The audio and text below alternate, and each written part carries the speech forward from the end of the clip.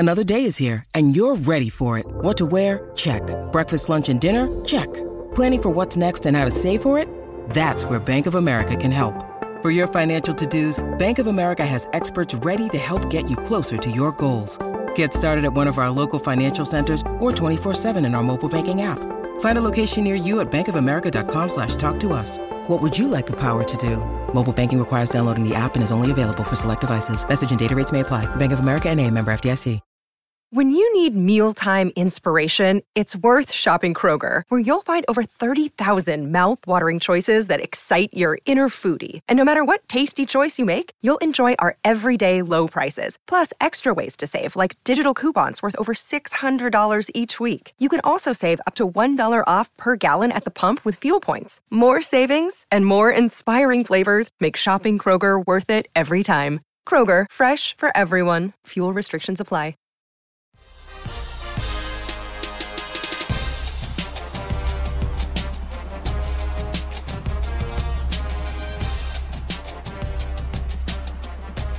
Welcome in to another episode of the Destination Devy College Football Podcast. I am your host, Paul. You can find me on X at Gump7285. Finally joined by my co-host after a long week of absence, Derek. You can find him on X at D_Cook93, and that's KOCH. Glad to have you back, buddy, especially after a wonderful day of college football. A couple of big games we're going to get to. Lots of excitement from the games today. I know I got to watch a pretty good bit of it, so I'm excited to dive right into it. I'm glad to be back, brother. Work last Saturday, unfortunately, was a 20-hour day, and I couldn't get away from it. But glad to be here every Saturday, except for last. College football is what we live and breathe, brother. Oh, absolutely. We'll get into the Friday night game that I'm sure a lot of you did not stay up till 2 o'clock Eastern Standard Time watching Colorado and Stanford, but I surely did. I couldn't turn it off, couldn't go to bed, especially once Stanford started making the comeback. They were down 29-0 and then stormed back that whole second half, and man, Colorado, they just couldn't hold them off for long. But Shadur did what he does, 400 yards, 5 touchdowns, getting sacked 4 times for a grand total of negative 49 yards. He did run the ball quite a bit. Actual rushes, he had 9. And his total yards ended up being only 37 due to all the negative yardage from the sacks. So if he wasn't sacked, you're looking at more than 80 yards rushing. But unfortunately, he can't get away from the defense every single play. Yeah, I know he had a long of 38. No rushing touchdowns for him. But, yeah, he finished 13 attempts for 37 yards due to the sacks. That offensive line is so inconsistent. Sometimes it looks good, and sometimes it looks not so good. But, yeah, Shadur Sanders, another Shadur Sanders game. I think you and I are pretty well used to him putting up these type of numbers, and just the way this offense is orchestrated and constructed. It's going to be a weekly thing. Yeah, the offense overall looked back to what we were seeing, at TCU, Colorado State, which, of course, I would say mostly attributes to Travis Hunter making a return to the field.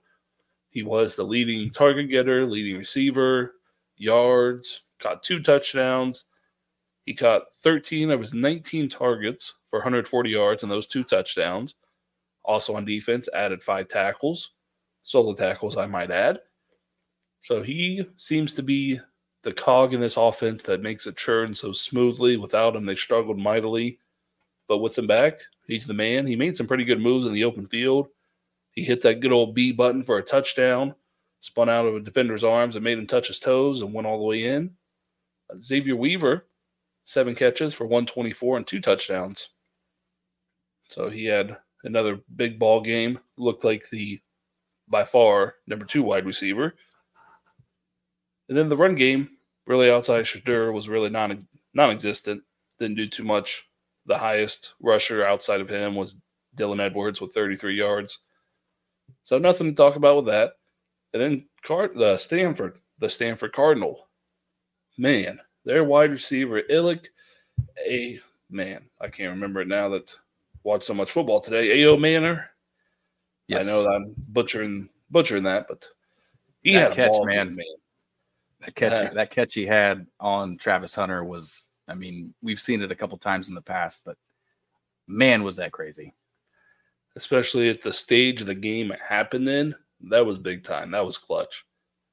But he had a big game, 13 catches, 294 yards, 3 touchdowns, with a long of a 97-yard reception.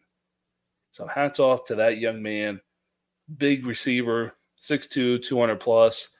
And quite frankly, he just outmanned Travis Hunter. He was the bigger man. He looked like it, and he handled his business the late stages in the game. Yeah, I mean, 13 to 18 for 295. I mean, that's just a heck of a game. 3 touchdowns, the one we mentioned, and a 97-yarder. I mean, he just career game, obviously. But I don't mean to drift away from the talk of Colorado and Stanford, but Caleb Williams threw another pick. It's not looking good, brother. But yeah, the comeback, 29-0? Mm-hmm. Absolutely insane. Obviously, the Stanford Cardinals, as a team, they had 39 rush attempts for 124 yards, but nobody individually got going on the ground by themselves. But man, that Ayo Manor, I don't know how you say his name either. He carried that team on his back. It carried them all the way to a W, which was big for them.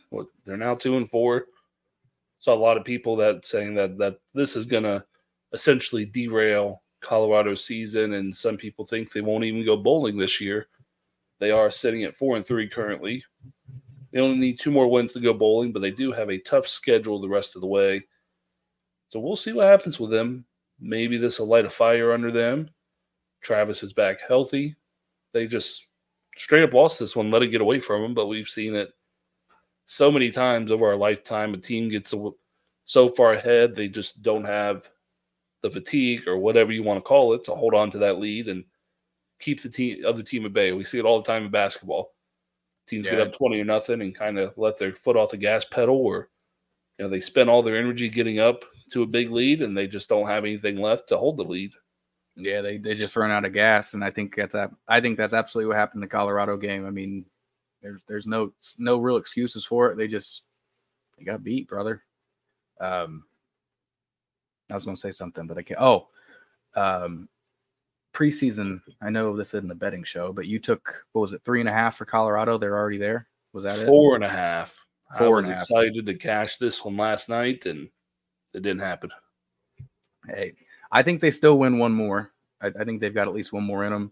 And I think there's a lot of people out there thinking that Shedeur comes back, and I think it's a high possibility he does. So, I think Colorado could be even better next year. I mean, they're playing with 70 transfer players. Yeah, I'm not sure exactly what it was. I'm about to try to find it once again on good old X. But I saw something about NIL valutations, however you want to say it. It was Shedeur, comparing him to like Arch Manning, Caleb Williams, other quarterbacks. He was valued far and above the number 1 guy on that list. Arch Manning was 2. Caleb Williams was 3 or 4 at over $2 million. But Shedeur was over 4. Yeah, here it is. From On3. Yeah, the On3 NIL valuation. Shedeur, $4.8 million. Arch, $2.8. Caleb, $2.7. And Travis Hunter, $2.3. And J.J. McCarthy, $1.4 at number 5. Not a bad shout there, brother. We'll be talking about JJ here shortly. Well, we will be. I did not think he would make such a list, but I'm assuming that's just what On3, whatever their mechanism is, values these guys at for NIL value. Yeah, whatever their formula is. So On3 is a very reputable recruiting service to use as a source. So take that for what you will. I just thought it was interesting that they had him number 1 over even Caleb, who obviously does the Heisman House stuff. So I'm sure he gets a good chunk of change from doing all that. But we will move on to J.J. McCarthy and his Michigan Wolverines. Absolutely trounced all over the Indiana Hoosiers, 52-7. And JJ had another JJ McCarthy game. Highly efficient, didn't turn the ball over, didn't make many mistakes. 14 of 17 for 222 and 3 touchdowns in the air. And then 10 rushes for 27 yards. But although he was sacked 4 times for a loss of 23 yards. So without the sack yards, he hit 50 for the day on less than 10 rushes. Yeah, I mean, Michigan, I don't know. I mean, they're on a roll, man. 3 straight games. What was it, 42 or 45 or 3 straight Big Ten games, 42 points or more. I think this is the scored most 45 plus in 3 straight Big Ten games for the first time ever. Yeah, their offense is just on a roll, man. JJ McCarthy, he's in complete control over this offense. Like you said, 14 of 17, 222, 3 touchdowns, no interceptions. I mean, he's the man. And Blake Corum got involved as well, 13 carries, 52 yards, and 2 touchdowns as well. Donovan Edwards, 9 for 20 and a touchdown. I mean, it's just this offense is clicking on all cylinders to me. Colston Loveland got a little bit of love today. He was the leading receiver, had 3 catches, 80 yards, and a touchdown. Roman Wilson, same thing. 3 catches, 14 yards, and touchdown. Although he didn't get the catches today, he seems to be good for at least 1 receiving touchdown a game. I think he's JJ's favorite target, but this Michigan offense is quite scary at this point, and that defense, honestly, is just as good as the offense. Yeah, the defense was absolutely locked down after the first, I'll just call it the first quarter, really. It was the first 2 or 3 possessions. Indiana moved the ball pretty well on the first drive, and we picked it off in the red zone inside the 10. And the touchdown they scored was off a double pass. So breakdown and coverage on the back end. So take that for what you will. And those are the only points they got all game long. After that, it was an absolute shutdown, which is what we've come to expect from the number 1 scoring defense in the nation, and in my eyes, the best defense in the nation. Yeah, I mean, I'm not going to disagree with you. Michigan's defense is absolutely stout, man. They're scary. They were my championship favorite coming into the season, and to me, it's holding true. They're even better than I thought they would be. As an OSU fan, I am a little bit scared. It's going to be one heck of a game when that day comes. And interesting little tidbit here, Blake Corum was not the leading rusher. I can't remember the last time he was active and played a full game that he was not our leading rusher. It was the freshman sensation from the spring game, Benjamin Hall. Had 6 more yards at 58 on 4 less carries than Blake Corum. Obviously, that's more garbage time, blowout time. But Blake Corum was not the leading rusher. I'm very surprised to see that. I am as well. Blake Corum, when he's healthy, I think we're just accustomed to seeing him put up 120 yards rushing and a couple touchdowns a game. To see, Benjamin Hall go out there and be the leading rusher, I mean, you guys are just stacked in that backfield anyways. Donovan Edwards got involved today as well. I mean, you guys are tough, absolutely tough.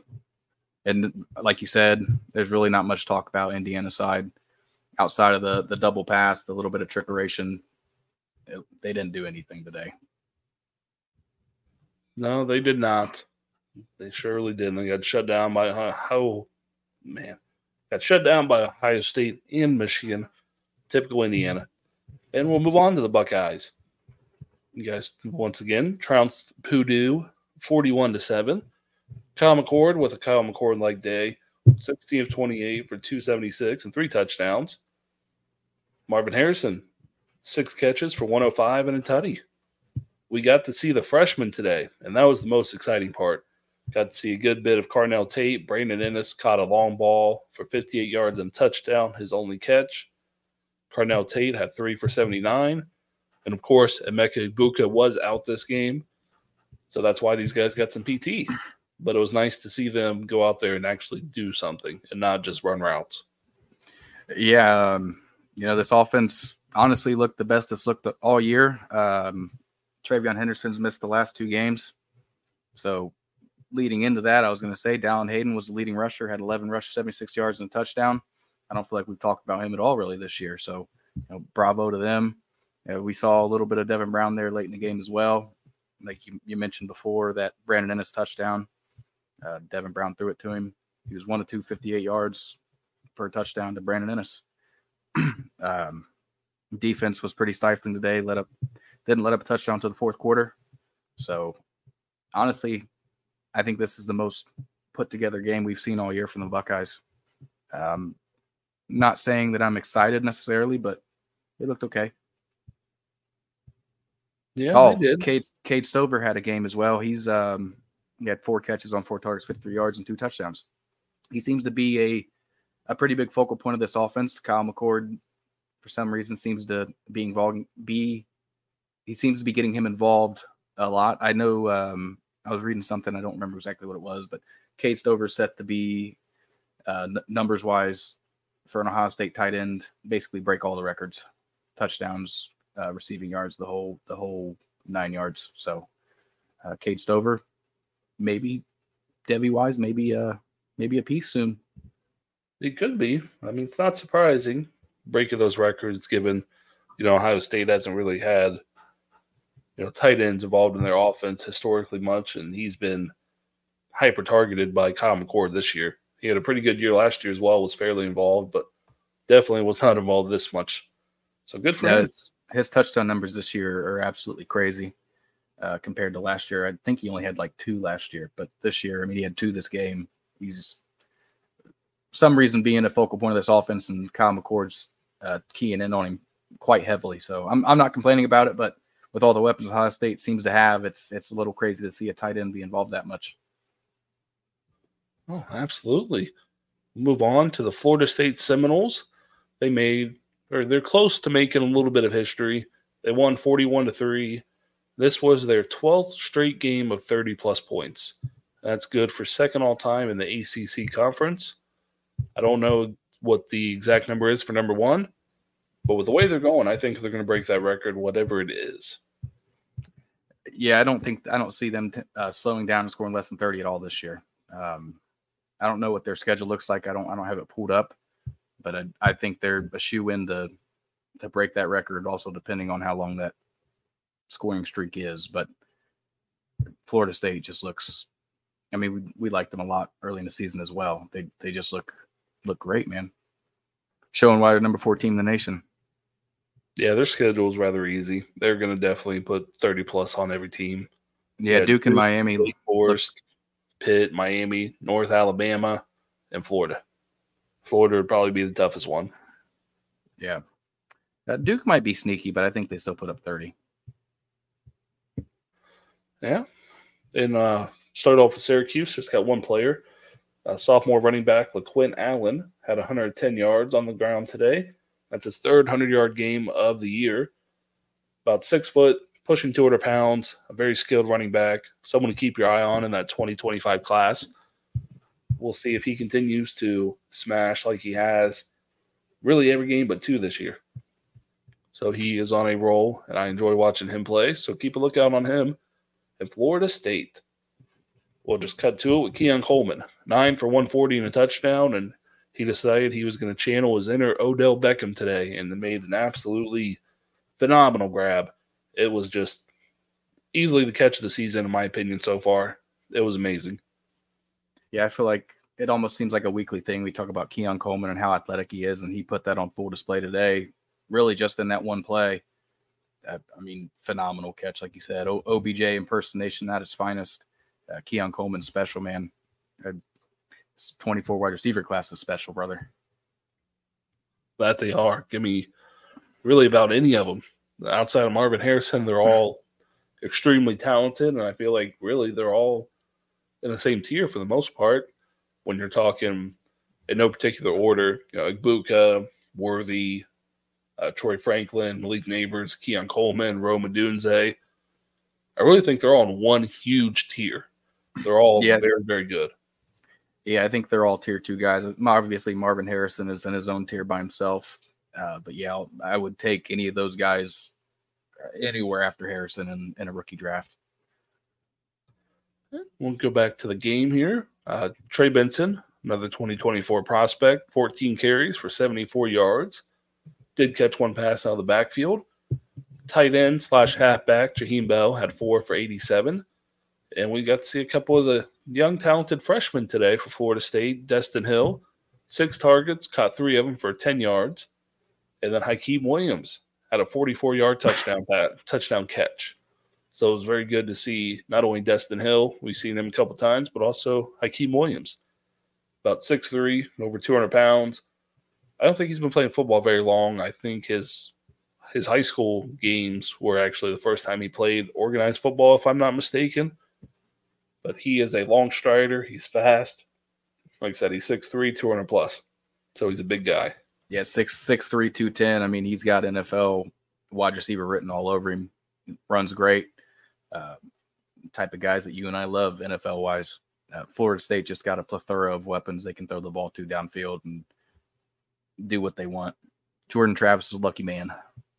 That he is. Speaking of him, he had 2 rushing touchdowns, 284 yards passing, and a passing touchdown.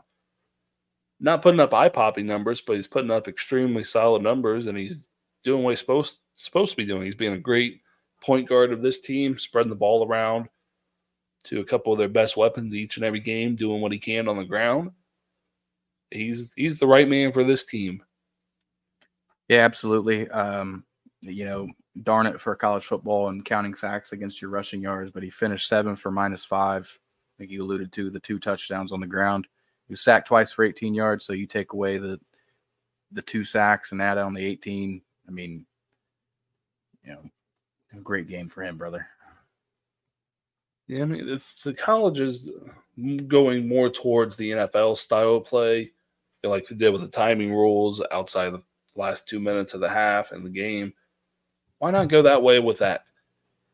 Keep sacks in a separate category. Don't take it away from rushing yards. Don't add a sack as a rushing attempt. Keep it separate. It would make so much more sense. And, betting-wise too. I know I personally always get weary when I put a bet down on a quarterback rushing number just because of the sacks. Right. You take 1 sack of 10-plus yards, that could kill the whole game. Oh, absolutely, especially for a guy like, Jordan Travis. You take away them 2 sacks, he'll have 5 attempts for 13 yards. Ain't nothing crazy, but those 2 sacks put him at -5. I mean, I think they do eventually. They're trying to copy the NFL game. It'll be coming. It's just might never soon enough. Which makes sense. It's only going to better prepare the players, coaches, everybody involved with the team. If they are looking to make the jump to an NFL level, why not play the game almost exactly the same?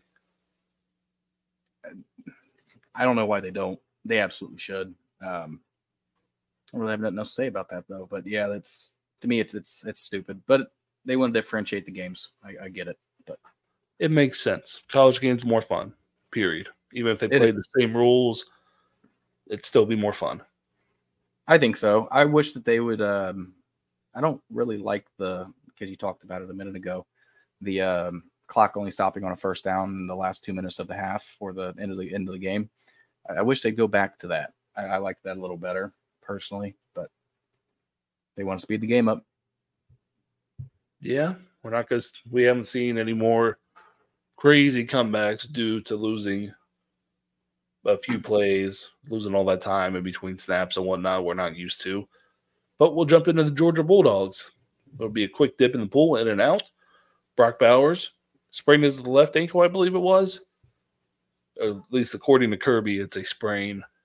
A lot of people are speculating it's more than that by his reaction. He was trying to walk it off, get to the sideline, went down to his knees, and proceeded to punch the turf or the grass, whichever one they were playing on today at Vandy. So by that, a lot of people think it's much more than a sprain, and Kirby Smart is just downplaying it. So we'll see in the next few days. Of course, with it being college football, we're never really going to know. They might just take this sprain thing and hold him out till playoff time, SEC title game. Who knows? Yeah, I was going to pull up their schedule to see what they've got for the rest of the year. No reason bringing him back against, FBSU. But yeah, I think they got lucky on that same play that that Brock Bowers got hurt. Carson Beck went out to throw a block for him, and I know that we don't talk very highly of Beck, but to potentially lose your starting quarterback and your starting tight end all in the same play would be extremely bad. Now, speaking of Carson Beck, he's playing pretty damn good, if I must say so. He's on my radar, not for the 24 class that he's eligible in, but definitely the 25 class. I don't see any way he doesn't come back, but he has been playing extremely well all season and better than what Stetson Bennett was doing in my eyes. Yeah, I don't think Stetson Bennett took a leap for me personally until, last year. I think Carson Beck is ahead of him in the step and progression curve. He's flown under the radar this year, but we've talked about him a handful of times. He is looking good, though. I think he is ahead of Stetson Bennett, and he's obviously 4 years younger than he is.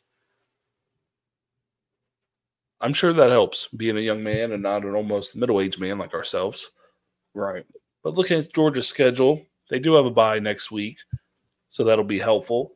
And then they play Florida, Missouri, Ole Miss, Tennessee, and Georgia Tech. Obviously not worried about Georgia Tech or Florida too much, but Missouri, Ole Miss, and Tennessee, without Brock Bowers, with the way those three teams can put up points, might be a little bit worrisome. Yeah, but I mean, like you said, the Missouri game is going to is 11-4, and what is it today? The 14th. So he's got a little bit of time to get healthy. I'd sit him out into that Missouri game personally, assuming he can come back. I wouldn't put him out there if there's a possibility that he's not 100% healthy. I wouldn't. You also got to think of his NFL future that he is going to have. He should be thinking of that as well. I mean, you've already won 2 national titles.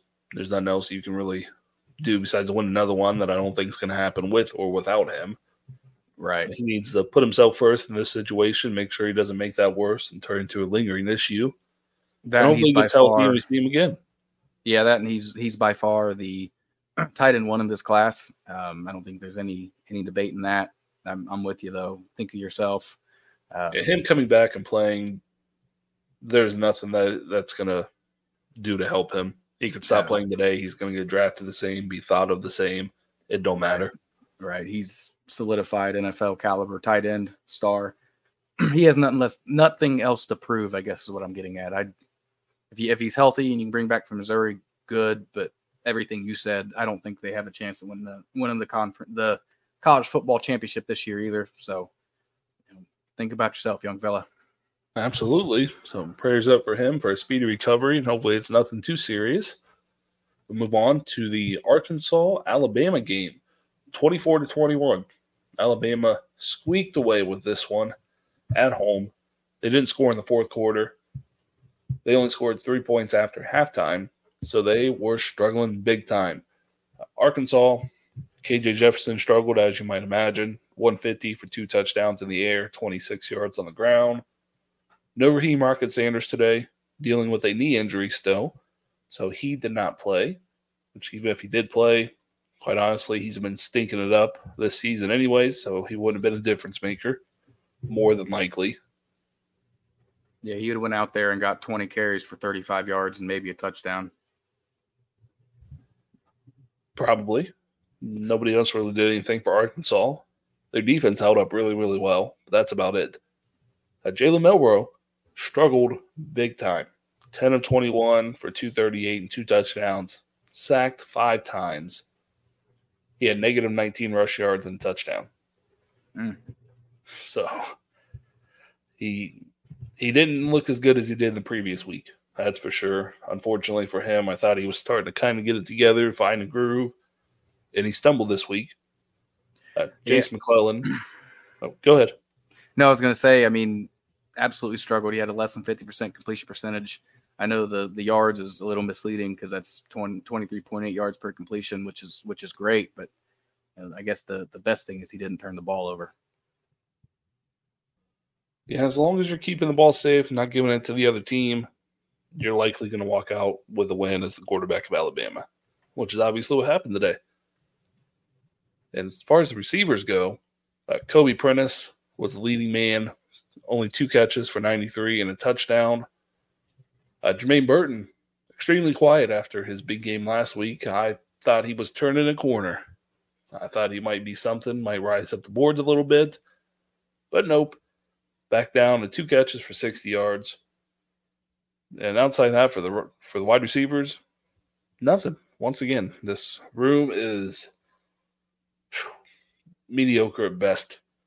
It might be one of the worst wide receiver rooms in all of Power 5 teams. Which is kind of crazy to think of. I mean, you mentioned Kobe Prentice, Jermaine Burton, Ja'Cory Brooks, Isaiah Bond. I mean, all were pretty big name guys. And Isaiah Bond had 5 targets, 1 catch for 8 yards. Ja'Cory Brooks had 3 targets, 1 catch. Granted, it was 25 yards, but they're extremely underperforming. And to me, this has been a problem for the last 2 years. Nobody's really stepped up and been that guy. Shaz Preston hadn't done much this year either. I mean, it's kind of sad, brother. It is. It's unfortunate. They're just not churning them out like they have been. And apparently this season they're not going to. I don't see anybody really emerging at this point. We're halfway through the season, which is crazy to think. Right. We'll 7 games in, and they don't really have a number one. Yeah, and they've been with Milroe, pretty much the whole way outside of 1 week, I think, where they started Buchner and Ty Simpson played. And I think Milroe was back starting the next week. Yeah, that was the game after they lost to Texas. I'm assuming it was just an experiment to see what they had behind Milroe, and they saw that. Which is absolutely nothing. No, I mean, Tyler Buchner's at best Jalen Milroe light. So Milroe's for sure the best quarterback they have. That he is. And we'll move on to another SEC battle. The Tennessee Volunteers won 20-13 over the Texas A&M Aggies. I had the Aggies winning this one. Unfortunately, it did not happen. And we saw a little bit of resurrection for Evan Stewart as far as being targeted. He had 11 targets. Unfortunately, only got 4 of them for 48 yards. So once again, the Max Johnson taking over at quarterback is a detriment to Evan Stewart. Has been every single week and will continue to be every single week, even like today. He did finally target him more than 5 times. It still couldn't do anything with it against Tennessee, whose defense is not a stout defense. Yeah, we're not huge Connor Wegman fans, but I think that this is a testament that he is a hell of a lot better quarterback than Max Johnson. You can only deal with what you've got. The hand you were given, you can't do much more. Evan Stewart, hyper targeted, only caught 4 of them. It just not a good day to be a Texas Aggie. Le'Veon Moss went out there, had 15 carries, 62 yards, decent day for him. But this offense just wasn't it today, man. They had obviously they had 1 rushing touchdown by Max Johnson, and that was it. That was it, yeah. I mean, to be fair, Tennessee's offense was not it today either. Joe Milton, 11 of 22 for only 100 yards, a touchdown and a pick, sacked 3 times. This was a running game for Tennessee. Jalen Wright, 19 carries. Jabari Small, 12 carries. Joe Milton himself had 8, and then Dylan Sampson had 9. So this was all on the ground for them. Wide receivers, their top leading guy was 31 yards. So that was not a good day. You can see into blind spots. Yeah, right over there, I hear some ad playing. Yeah, man, they just pop Blind up spots. sometimes. They pop up sometimes for some reason on these web pages I've got open. I don't know why they do that. It's just complete and random. I was looking at the box score of the Tennessee Texas A&M game, but Oh man, kicks my butt sometimes. Oh, yeah, the first noise sounded like you were drinking something out of a straw where there was not much left in the cup. Like, that noise. It sounded like that. I'm looking at you. I'm like, what's that? You're not doing anything. And I hear blind spots. What are you watching? It sounded like running water to me. So I do sincerely apologize. But yeah, Tennessee's offense was through the air, just did not look good. Jalen Milroe, I don't know if he's back to his old Michigan ways or not, but 11 for 22, 100. Yeah, it's been for weeks. But again, they're still winning games. I think I said Jalen Milroe. Obviously, I meant did. Joe Milton. Yeah, I was gonna let that one slide. You were gonna, you knew what I was talking about. But Joe Milton, man, you've been off for a week. You got to knock the rust off. That's right. Loosen up the shoulders. But on the ground as a team, they rushed 49 times for 232 yards. I mean, it's Jalen Wright, 19 for 136. They had no rushing touchdowns, but the game was won in the trenches. Oh, they controlled the line of scrimmage, controlled the game clock, the flow of the game. It wasn't pretty. No. I was expecting better of this game myself. Unfortunately, did not happen. Yeah, I was hoping for a little bit more fireworks in this game, to be honest. I know that when we tend to do that it doesn't happen when we talk about it like that. But Tennessee came out with a W, but it was an ugly game for them. And it was. Move on to the game of the week, a top 10 clash of Titans, the Oregon Ducks at Washington Huskies. I watched every single snap of this game, and I enjoyed my time. Washington pulled it out 36-33. Oregon missed a field goal just slightly as time has expired. Man, Dan Lanning, my apologies, has some big cojones on him, let me tell you. Right before halftime, 4th and goal, they could have easily kicked the field goal, cut it to a 1-point game. He said, no. We're here to win the game. Went for it. They missed. Similar situation comes up around midfield-ish, maybe like around Washington's 40, somewhere in that area. They weren't deep on either side. 4th down comes. They go for it. They miss. Give the ball back to Washington with under 2 minutes left. Michael Penix Jr. throws 2 beautifully thrown balls to down the left side of the field. Touchdown, 2 plays. They take the lead, and that's the ball game. So kudos to Dan Lanning for staying on brand, saying we're going to win the ball game, we're going to take the risk. It unfortunately just the ball didn't roll their way today. But they have an identity. They have this against Colorado that we're going to go out there and beat their butts. And today was a similar thing that they're going to win the game, and just didn't work out for them. Yeah, it's kind of similar to like basketball, live and die by the 3. Dan Lanning has his way of doing things, and unfortunately today they died by it. It's a heck of a game, though, man. 36-33, like you said. I don't know if you want to dive into stats or not, but Bo Nix had himself a bit of a game as well, as Michael Penix did. Bucky Irving, guy that we've talked about quite a bit, 22 for 127 and a touchdown. Troy Franklin, 11 we'll targets. Stop you there, Bucky Irving. So let's dive into him a little bit. He also had 6 catches for 34 yards. He's a monster. If you like Devon A-Chain or Devon, what is it, A-Chan, Achan, I can't say it at the moment. It's Devon A-Chain. That's what we've known at Texas A&M. I don't know why it's changing now. Besides the point, if you liked him as a prospect, you should love Bucky Irving. He is not just as fast, but he is faster than most people. He's great. I see a lot of hate for him. I don't know why. He had this one run, beautifully done. He was dead to rights by 2 defenders. He's got such quick feet and a quick hop. Hop to the left, made them both miss. It was that one of the very last drive for Oregon before Washington took the lead. It was like 2nd and 10. It would have been 3rd and 10, 3rd and long, likely to give the ball back. He made these 2 defenders missed, ran past them, bounced off another defender, and fell forward, made it 3rd and 2. So him by himself literally made it from 3rd and 10 to 3rd and 2 based on his ability, his quickness, his lateral quickness, his quick feet, his contact balance, and his strength, all on display in one play. I don't think we would see that from many guys his size, which is the biggest knock on him for most people. But you shouldn't be knocking him. You should be behind him. He had 22 carries today. He had 28 touches in total, over 150 yards and a touchdown. I mean, it to me, it's a little bit crazy knocking him for his size. I mean, he's 5'10", $195, 200 pounds. I mean, I get maybe he's a little bit underweight, but I mean, for his build and the type of player he is, I think that's a perfect size for him. Typically those guys that can, like you like to say, make you miss in his phone booth and great contact balance and fast. They usually don't weigh 215, 220. He's a different type of player than a guy like, J.K. Dobbins. Travion Henderson. He's a different type of player.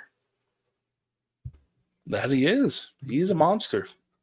I saw during the game at Flash that he has the sixth most broken tackles, basically, or made people miss in FBS. So he's making people miss. He's strong for his size, great contact balance. He's a very good all-around running back. He can catch the ball, as we saw today. We've seen almost every game, really. So I don't see what's not to like about him personally. I've been a big Bucky Irving fan since last year. He transferred out of Minnesota to Oregon, and ever since then, he's been on a tear. 1,000 yards last year. He's well on his way to doing it once again. So he's been one of the more consistent 2024 running backs as well. More consistent than Travion, Raheem Sanders, Trey Benson, Donovan Edwards, Will Shipley, Braylon Allen. Well, maybe not Braylon Allen. He's been consistent, especially since Ches Malusi unfortunately went down. But outside of two, like Blake Corum, Braylon Allen, Jonathan Brooks, he's right there in terms of consistency, playing well week in and week out and looking good doing it. There's no roller coaster with him. No, absolutely. You know what you're going to get every single week out of him. And he doesn't miss games, doesn't miss time. That's kind of a shot towards Travion Henderson and wink, wink. But yeah, I'm a huge Bucky Irving fan. And again, he had himself another ball game. We seem to say it a lot. Bucky Irving, he's a beast as well. He's climbed up my Devy rankings quite a bit here in the last several weeks. Yeah, as he should. Should be going up everybody's rankings. But I'll let you get back to your boy, Troy Franklin. What did he do for us today? Buddy, he had 11 targets, 8 catches, 154 yards, and a touchdown. We talked about Troy Franklin a lot last year before the season started. Bo Nix's first year for Oregon, and he's taken off, man. I know that I can't remember exactly what we said, but something along the lines of JMO. Yes. Type of breakout. Yes, Jameson Williams type of breakout. Man, he is right there. He's, to me, top 5 Devy wide receiver currently, possibly even higher after this week. He started off slow in the first half, but the second half, when it was needed most, he was the guy. 11 targets. He thought to have essentially sealed the deal. Was third and long. Bo Nix got the snap, dropped back, and just did that whole Joe Burrow, F it, Jamar's down there somewhere type of throw. Just lobbed it up down the sideline. Troy Franklin made a one-handed grab, got down in bounds to keep the clock running and move the chains. Beautifully done. He had a great game. He did have one drop on fourth and goal. It wasn't the best thrown ball. Defender was draped all over him. But he could have cleaned him up with another big catch. Unfortunately, did not. But Franklin's up there. We've been on him. If you've listened to us on the Gridiron Fantasy Show, we've been on him since before last season. And he's been great ever since then. He's definitely more consistent this year compared to last. And I love to see the improvements that he's made. So he's going to be a day 2 pick easily. Like I mentioned earlier, he's in that huge tier 2. I mean, when we're talking between like him, Adunze, Neighbors, Worthy, Igbuka, flip a coin. I don't think you're going to be disappointed with any of them. Troy Franklin has that game-breaking speed and ability that, similar to Xavier Worthy, can beat the guys deep and give you that long pop play that some of the guys in this class cannot. So the Oregon Ducks, man, I love them. Call me a fan. I love Bo Nix. I love Bucky. I love Troy Franklin. I wish we got to see more of the freshman Jurion Dickey, but we have not really seen much of him this season. The second running back, Jordan James, is pretty damn good in his own right. 11 for 63 and a touchdown today and 3 catches out of the backfield. So they have a nice little 2-headed monster gaining steam coming down the stretch. Unfortunately, they dropped it today. And this was a big game. Pac-12 title hopes, college football playoff hopes, Heisman hopes for Penix and Nix was on the line today. With how good this game was and how well they both teams played, I don't think this really knocks Oregon down much, if at all, at least in my opinion. They played extremely well. Bo Nix played well.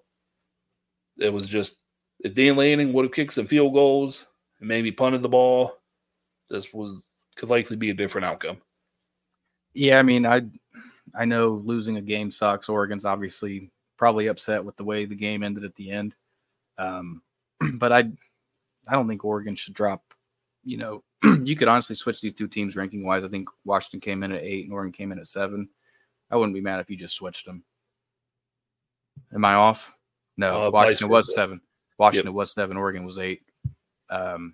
Regardless, I don't think Oregon should drop out of the top 10. I mean, it was at Washington. It was a darn good game. It was close. Came down to right at the very end.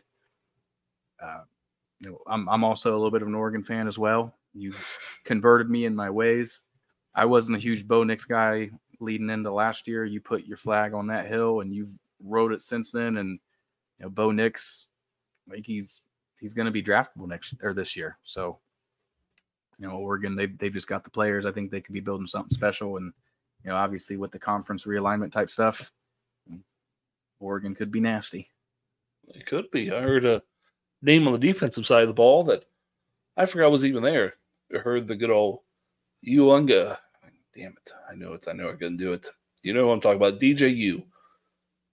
His little brother plays for Oregon. 5-star defensive lineman.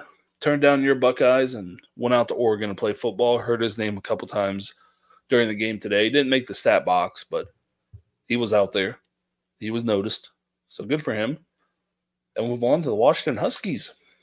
Michael Penix probably had his worst game of the year, but still 300-plus yards, 4 passing touchdowns, 1 pick, only sacked 1 time. Whew, these wide receivers were on fire, and they were missing Jalen McMillan. Rome Odunze, 8 catches for 128 and 2 touchdowns. He could have did more damage. There were a couple off-target throws, breakups, things like that. He could have had a way bigger day. Jalen Polk, another 24 guy, 6 catches for 118 and a touchdown. And Michigan transfer, Giles Jackson, 6 for 58 and a touchdown. Big day for all of them. I'm really starting to like Jalen Polk the more I watch him play. I definitely like him better than Jalen McMillan. Not as much as Rome Odunze, but I'm a big fan of Polk's. Yeah, Polk's kind of burst onto the scene over the last several weeks. This wide receiver room quietly is probably a top 3 or 4 wide receiver room in the whole country, if not even better than that. Odunze, he's calling him Dunze, I believe. Odunze, absolutely love that kid. Polk's putting on a show. And McMillan, I mean, that's a pretty darn good 3-headed monster there. Yeah, it might just be the best trio in the nation, especially with Penix throwing the ball to him. And I'll just say it, Michael Penix over Bo Nix. Bo Nix had a better statistical game, but Michael Penix is the better quarterback, in my opinion. Yeah. Just straight up, he's got a better arm. Just it's so pretty watching him step back and fling that thing deep. It just jumps out of his hand. Great velocity, great accuracy. He's got a big arm. And he's a quote-unquote statue quarterback.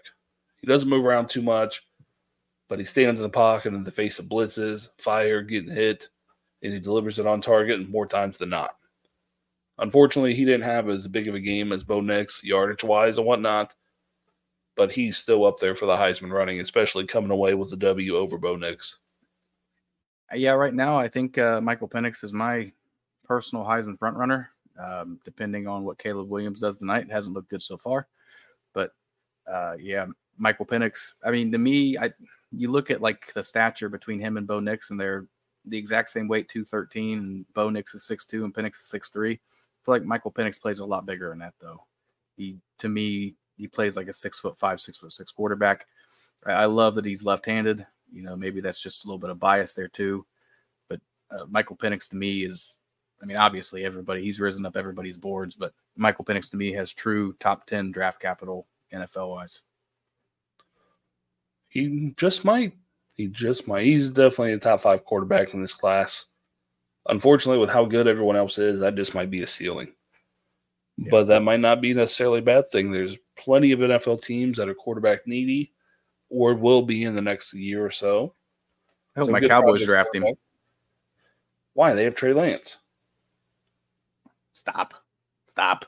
Well, yeah, I'm glad we're not on YouTube to see that nasty little look you just gave me. So we'll move on to the games that are actually being played right now. Do a little live check-in before we get off of here. And as the games we go over right now, you can catch our final recap and analysis on them on our next episode of the Gridiron Fantasy Show coming out Tuesday evening. Arizona and Washington State. A shocker. Arizona's up 30-6, start of the fourth quarter. Arizona almost squeaked out a win against SC last week. Maybe they have something. They're still without starting quarterback Jalen DeLora, so they're doing this with a backup. Teteroa McMillan, 7 for 68. And then target haul, Jacob Cowing, 8 for 29. But he also has 11 targets, just like McMillan. And our boy Cam Ward, not having a terrible game. 17 of 21 for 163. A touchdown and sacked twice. Just seems like they're doing more dink and dunk, not necessarily pushing the ball down the field tonight for whatever the reason is.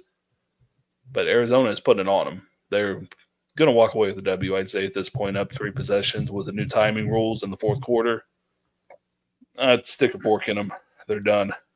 Yeah, man. I'm still having my flag planted on Cam Ward, alluding to your dunk and dive, little short yardage passing plays. That hadn't worked for them all year.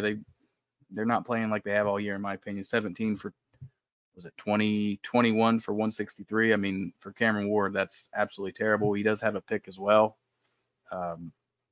Just not. I just don't think the offensive play calling is working out for him today. Obviously not. They're down 36 with 13 minutes left in the game, but it's terrible offensive play calling, in my opinion. Yeah, it seems, at least from just looking at the stat box, obviously we're here recording, so we don't have eyes on the game, but it seems that way. They've gone away from what they've done this season that has worked up until, what was it, last week, I think, where they lost to UCLA, or the week before, whichever one. But since then, they've obviously fallen off the rails a little bit, and here again tonight. So unfortunate to see. But again, Cam Ward, that's the important piece and takeaway here. He's not playing horrendous. His stats do not reflect that his team is down 30-6. Absolutely. I was going to pull something up to see, because I can't remember this. I can't remember if he has thrown a pick or not this year. I was going to say it might be his first pick thrown on the season. It might be his first or second. I don't think he's thrown more than one. I think he did against UCLA. I think he threw one. Yeah, he might have. I was just. But before that, I know before that game, he had 13 touchdowns and no picks. It looks like he's got 14 and 2 now. So, but still extremely efficient. I've obviously probably out of my Heisman candidacy at this point, but still a huge Cam Ward fan. But they're getting paddled. We'll move on at home too. Yeah, at home. That's not a good thing. It's a lowly backup quarterback for Arizona. Absolutely not. We'll move on to the Battle of the Tigers. The Auburn Tigers at the LSU Tigers. Currently, but under 4 left in the third. LSU was up 34-10. Nothing going on the Auburn side of things. Jarquez Hunter, 6 for 13 on the ground. Does have a touchdown, so he did hit pay dirt. And then LSU. Logan Diggs doing what he's done seemingly every game. 81 yards thus far. Malik Neighbors, only 61 and a touchdown so far. And then senior Kyron Lacey, 6'2", 215-pound veteran, 104 and a touchdown today. Brian Thomas, he is very quiet, 3 for 7. But LSU is winning, and Jalen Daniels is once again putting on a show. He's got 55 rush yards, 3 touchdowns, 1 pick. He's been sacked 2 times, only a loss of 4. 16 of 23 passing for 281. Talk about Heisman numbers. If we throw away records for teams, it's almost impossible not to put Jaden Daniels in your top 3 to 5 of Heisman right now. He puts on a show, puts up numbers each and every week, no matter who he's playing. He's going to do the damn thing. Yeah, I feel like this is a complete 180 of kind of how we were talking about Jaden Daniels last year. It seems like week after week he's putting the team on his back. And looking at these numbers, obviously we're not able to watch it because we've been recording, but these are the type of numbers I expect Cam Ward to be having right now. Very similar attempts and completions, but totally opposite results. Absolutely right. I think if Daniels keeps this up, man, I think he makes it to the Heisman ceremony in New York. I don't think there's really any way how you could keep him out of there, to be honest. I don't think so either. I mean, I don't know how he stacks up against his peers quarterback-wise, but before tonight's game, he had almost 2,000 passing yards, 19 passing touchdowns, and only 2 interceptions. Just stat watching a little bit, but he's had himself a hell of a season so far already, and I'm with you. If he continues this for the rest of the year, I know LSU's got 2 losses, but every game they've won has been because of him, and every game they've lost has not been because of him. You're not wrong. You were not wrong, my friend. Move on to another SEC battle. The Missouri Tigers at the Kentucky Wildcats. A little under 9 left in the third, and Missouri is up 20-14. We'll start off with Kentucky.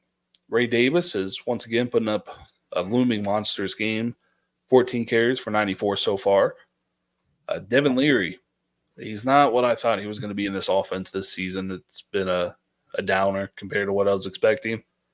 As is today, 47 pass yards for a touchdown. And I do have him on a prize pick slip to go over 1.5 touchdowns. So please, Devin Leary, you got 23 minutes of football left. Give me one more passing touchdown, will you? I think he's got it in him. This game is still going to – I think there's still a lot of football to be left, but you forgot to mention Ray Davis has the only touchdown offense. No, I lied. He has the only receiving touchdown. He got 1 catch for 7 yards and a receiving touchdown. So yes, I all over the place. Devin Leary does have a rushing touchdown, though. Yeah. So your 1.5, is that for passing touchdowns or touchdowns overall? Yeah, passing only. It might be tough. And then our boy Barry Brown, another quiet game, 1 for 2. Super sophomore alongside him, Dane Key's got 1 target and nothing. So this passing offense is terrible under Devin Leary compared to what Will Levis had cooking. Yeah, it is not good. Move on to the Missouri Tigers. A little bit brighter on this side of the ball. This side of the field, not ball. Brady Cook, who is growing on me very quickly. 14-23, 121, touchdown, pick, 1 sack. Also 37 rush yards. So he is the leading rusher right now. Interesting, their kicker must have been a fake field goal. Has 1 pass for 39 yards and a touchdown. Huh. So that's something. And Luther Burden. My, Luther Burden. 2 for 15 yards. Not good. Not good. Not what we're accustomed to seeing this year. It looks like freshman Luther Burden came out to play tonight so far. Yeah. He's only been targeted 4 times, which is second on the team. But we used to see him a lot more than 4 targets through 2.5 quarters of play. I see a name on here that's got 1 catch that I recognize. That's a little different. Good old Mookie Cooper. Yeah, he's a pretty big part of this offense. Not tonight, but he got 1 catch. He's got more yards than Luther Burden. On 1. Crazy. But Theo East having a game, 6 catches for almost 60 yards and a touchdown. And you said Marquise Johnson, 1 for 39 and a touchdown. Like you mentioned the kicker throwing a touchdown pass. It was to him. So yeah, talk about a little bit of a resurrection this season with Theo Weiss. Some of you may recall that name from Oklahoma. But he has had a couple good games with Missouri this year. His name's been called quite frequently when I've put them on. Move on to another Pac-12 showdown. The UCLA Bruins at the Oregon State Beavers. 23-10, Oregon State at halftime. Dante Moore. Obviously, again, don't know what's going on right now, but he is not having I think he got pulled from what I'm looking at here. 8 of 18, 70 yards, 1 touchdown, 3 interceptions. So a hat trick for INTs in the first half for freshman Dante Moore. Connor Shalee has 1 pass for 1 yard. So maybe Dante Moore got pulled. It wouldn't be surprising with 3 picks in 1 half. Shalee also has 4 rushes for 46 yards. None of those being a sack. So it's a good shot. Dante Moore's been yanked for the night. And they're only down 23-10, so they're still within striking distance.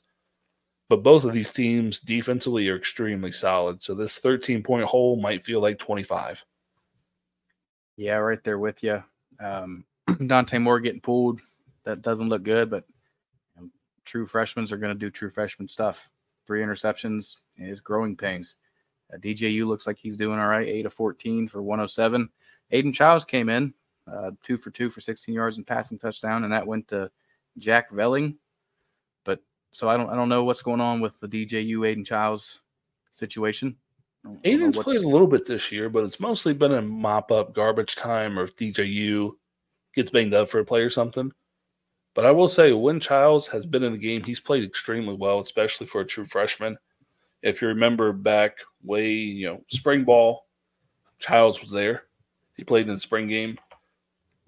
Per reports, for what I was seeing, he was the best quarterback in camp. He was playing better than DJU, albeit he mostly played against third stringers, but he looked like the best quarterback in camp. And you will see him pop up on my Debbie buys and sell article coming up this Friday at destinationdebbie.com. He will be a buy. Get ahead of the curve with him. He's going to be the starter next year. I don't think there's any ifs, ands, or buts. DJU's got this locked up for this year. Similar case as Joe Milton, veteran quarterback. He might struggle and not play well at times, but they're leading the team to victory. That's what matters. Right. They're locked for the season, absolutely, and then they're gonna leave for the draft. So I'm with you. I think Aiden Childs is an easy buy right now, without a doubt. And when you're talking just Debbie, not C2C wise, you can get him for a fairly cheap price. I mean, he's a freshman quarterback. If he was drafted in your league in the supplemental draft, they didn't spend much on him probably. I mean, he's a freshman going to Oregon State. Not a lot of people would be on a quarterback such as that, but you should be. Yeah, I wouldn't say he had the most amount of buzz compared to freshman quarterbacks coming in. I mean, we can list 5 or 6 of them right off the top that are, had a lot more buzz than he did. So, yeah, Damian Martinez, 8 for 48. Silas Bolden tied for leading the group along with Anthony Gould. Gould, I don't know, Gould. I think that's Gold still. But both have 4 catches for 44 yards. Exactly. So Oregon State, I think they're gonna control the second half. They're gonna control the line of scrimmage. We're gonna see a heavy dose of Damian Martinez, maybe some DJU if he is still in the game. Aiden Childs, he can run as well. Yeah, I wouldn't be surprised if DJU got knocked out and Aiden Childs is in. But to me, with the way this game is score-wise looking, like you said, that 13-point deficit with the way these defenses play could be more like a 4-point or a 4 score deficit. So they're going to control the clock, milk it, and, just take the victory. Absolutely. And we'll move on to North Carolina and Miami. This one is surprising. Miami's up 17-14 at halftime. TVD, Tyler Van Dyke, 13-20 for 180 and 2 touchdowns, so he is playing extremely well today. Henry Parrish, 10 for 70 on the ground, averaging 7 a carry. He's playing extremely well too. So the run game's working, the pass game's working. The defense is not letting Drake May put up monster numbers. He's actually struggling, I would say. 8 of 19 for 105 and a touchdown. He's been sacked 4 times already. So the pass rush is getting home, and he's also fumbled the ball and lost it. So it's not looking too good for UNC. They are struggling. Marion Hampton, he is not. 12 for 76 and a touchdown.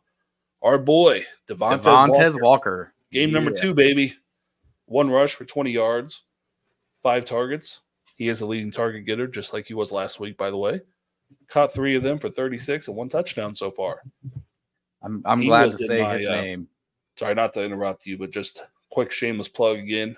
He was my number 1 buy last week in my article on destinationdebbie.com that came out, well, not last week, but yesterday. So check that out for why. You're kind of seeing why tonight.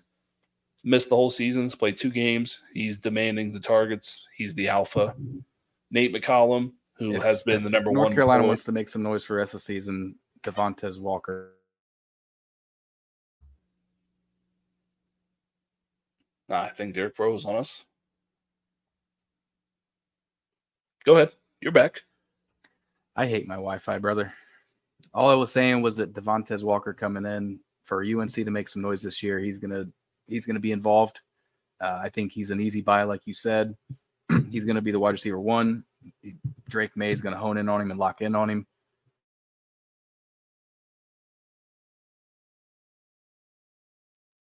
And he's frozen in. Bad Wi-Fi right now, my man. Just terrible. Where's the Charles Barkley when I need it? But I'll go ahead and take it away for you now. Don't you worry. Many people might not realize or know, but Devontae Walker's been practicing week in and week out and every day with the team.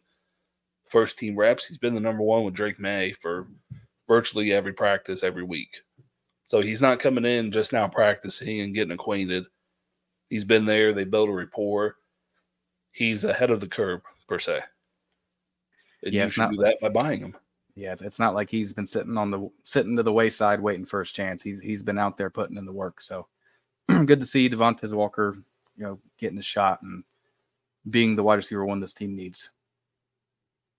We'll move on to what I expected to go the other way. USC at Notre Dame, about halfway through the third quarter. Notre Dame is up 24-13. Caleb Williams is human, everyone. Just a little PSA if we didn't realize that. 16-27 for 143. No touchdowns, 3 interceptions. So the hat trick all happened in the first half for him. He's been sacked twice. On Bleacher Report, he has the man throwing trash away into a garbage can as his emoji for his performance so far.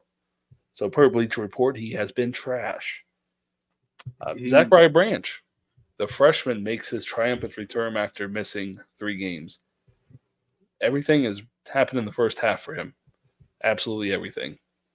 2 carries for 17 yards and 2 targets, 2 catches for 17 yards. Yeah, I've had this game on my iPad sitting next to me, which might be the reason why my Wi-Fi is messing up. So I do apologize about that, Paul. I currently have it off, but I did see that Zachariah Branch muffed the punt. Not great to see. This USC offense and special teams, I guess, per se as well. They're just struggling. I don't think Notre Dame is the better team. To me, that's a long shot. Obviously, they've only put up 24 so far. So far on this abysmal USC defense, I think Caleb Williams is going to get rolling, and this is going to be different. There's still a lot of football to be played. 22 minutes football left. To me, it's going to change. I also saw on my iPad watching out of the corner of my eye, and some of these refs, they are getting in the way of these wide receivers, man. I saw it was number 16 running across the middle, and the ref, it looked like he stood right in his way on purpose. I'm sure it's probably all over Twitter or X right now. But Conspiracy is out. Can't wait to search Taj Washington when we get off here. Yes. But, well, jump into the Notre Dame stats and then break down the full game statistic-wise. Sam Hartman doing what he normally does, pretty efficient, 10 of 16, 73 yards and a touchdown. Audric Estime, double-edged sword, I guess. 13 carries for 54 yards, only averaging 4 yards a carry, but he has 2 touchdowns. They were both short yardage touchdowns. The receivers, there's a whole bunch of them catching the ball here and there. There's no number 1, no standouts right now. But just all in all, in whole for the game, USC is actually dominating, believe it or not. Notre Dame just scored again. Yeah, Bleacher Report hasn't updated, but 30-13. Statistically, USC is controlling this game. They're dominating. They're the better team right now. At time of possession, they have 10 more minutes. Total yards. Before this drive, they did have 80 yards more passing yards, more rushing yards, more first downs. Same penalties, more plays ran. They've given up 2 more sacks. But the kicker is those 3 Caleb Williams picks. Without those picks, this game has flipped the score. USC is the one up by 3 possessions right now without the turnovers, which is still the crazy thing with some games. You can whoop a team up and down the field like SC's doing right now, but if you're not taking care of the football and giving up short yardage, short field situations like they obviously have tonight, you're going to be in a world of hurt. And they are right now currently down 18 with 4 minutes left. Yeah, I'm not looking at the stat, but I know both of Audric Estimi's rushing touchdowns have come off of interceptions. So, Yep. And I know the one was an interception that got returned back to the 2-yard line. So it's hard to win a game when that happens.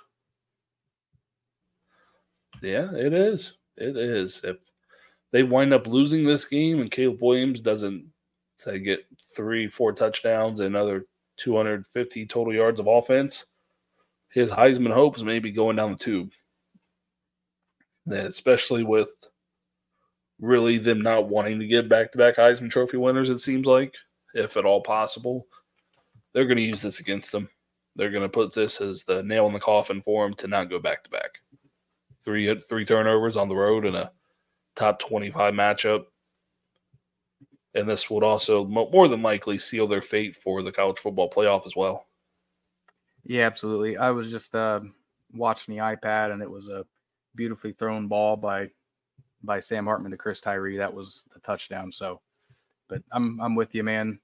It's hard to be a back-to-back Heisman Trophy winner. You know, it's only happened once, obviously. It's had potential to happen several times in the past. You look at like Manziel, Tebow, blah, blah, blah. When their teams lose and they're not the greatest the following year, it doesn't happen.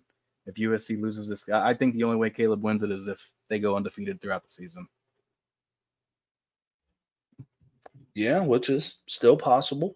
Still very possible. They play Washington at home in the Coliseum in 3 weeks from now.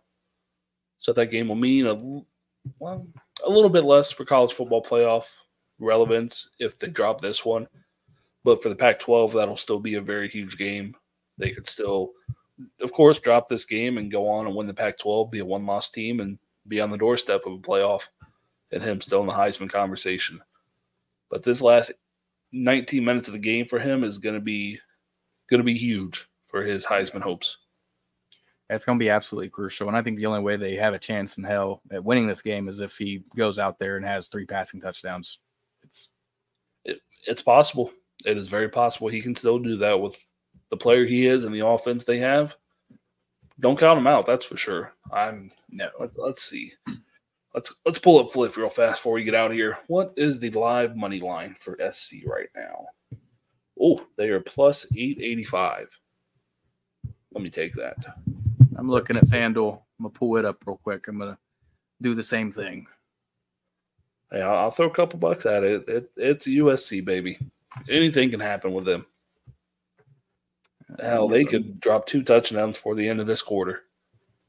Oh, no, absolutely. I'm looking now. They are plus 1,000 on FanDuel. Oh, even better. Even better. I'm going to put $5. That's what I'm doing. It ain't going to hurt. Nope. But that'll do it for us. We'll go ahead and get out of here. Please give us all a follow on Twitter at Gump7285. Derek, you can find at D_Cook93, and that is spelled KOCH. Of course, Destination Devi at Destination Devi. And then our podcast, the Gridiron Fantasy Show, is at Gridiron_FS. So appreciate you guys tuning in to another episode of the College Football Podcast. And we'll see you again next week. See you. Thanks for listening.